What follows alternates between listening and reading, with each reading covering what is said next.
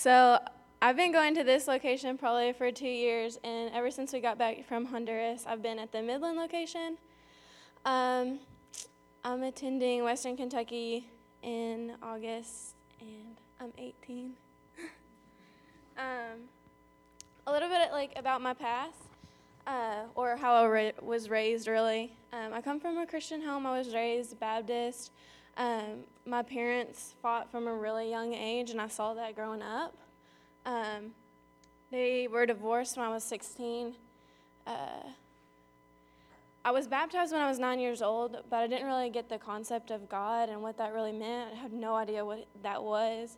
And it almost scared me because I was like, who is this dude that I can't even see that I'm supposed to believe in? So I guess that was my false sense of salvation, being baptized, not even knowing who Jesus was. So as I got older and through my high school years, I really went away from God's plan, and I didn't really know any better. So I didn't really I have a father, I have a dad, but he's not really in the picture, but in the picture, kind of. It's really confusing. But I just kept asking myself, what the heck? If God is real, why is all this bad stuff happening to me? My dad doesn't even care. I see him maybe an hour of the day. And why are my mom and dad fighting all the time? So I have a few verses that go along with what I have to say. So Jeremiah 29:11. For I know the plans I have for you, declares the Lord. Plans to prosper you, not to harm you. Plans to give you hope in the future. So, man, did I really veer off of that plan. I was going to parties every weekend. I was like the life of the party. If I wasn't there, people were calling me and asking me what was up.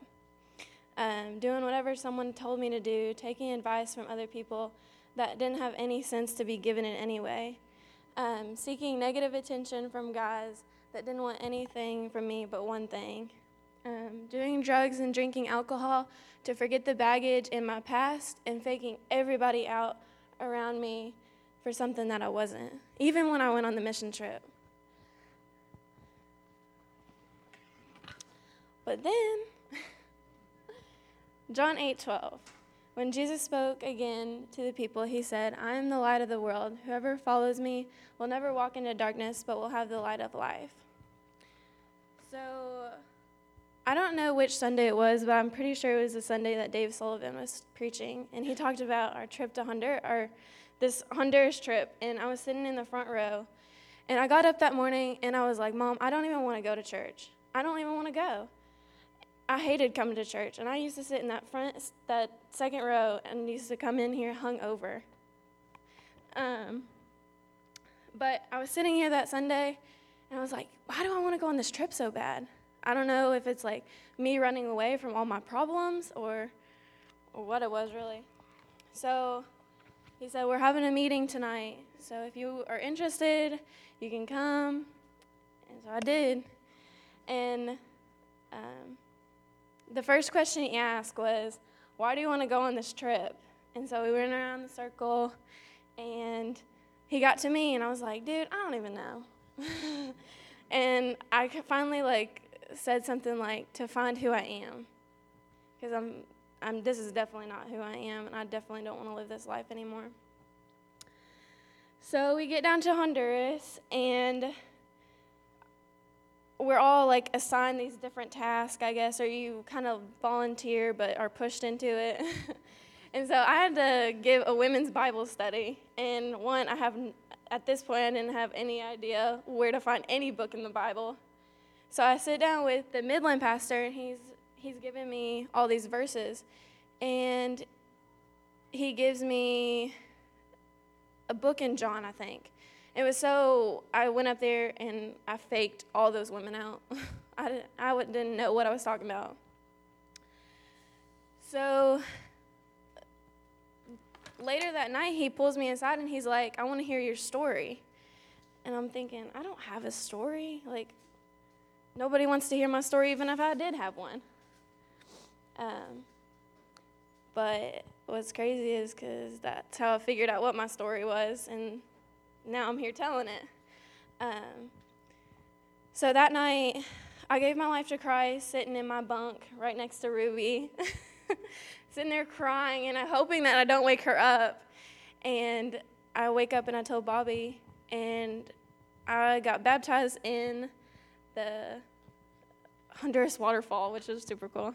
I wish we had the video, but we don't. God worked so many miracles in my life on that trip. Confidence to be able to share the Bible with teen girls, turned my heart of stone into flesh, turned an orphan myself, not having like a fatherly figure, into a mother figure for the girls down there, and turning the acceptance I thought I was getting from guys into real love for Jesus and a real relationship, a new desire to be accepted by God and not another human. Like how good is God that he would take a girl like me and turn my whole world upside down on a trip, and it's unbelievable. So now I'm attending Western Kentucky, majoring in religious studies and Spanish.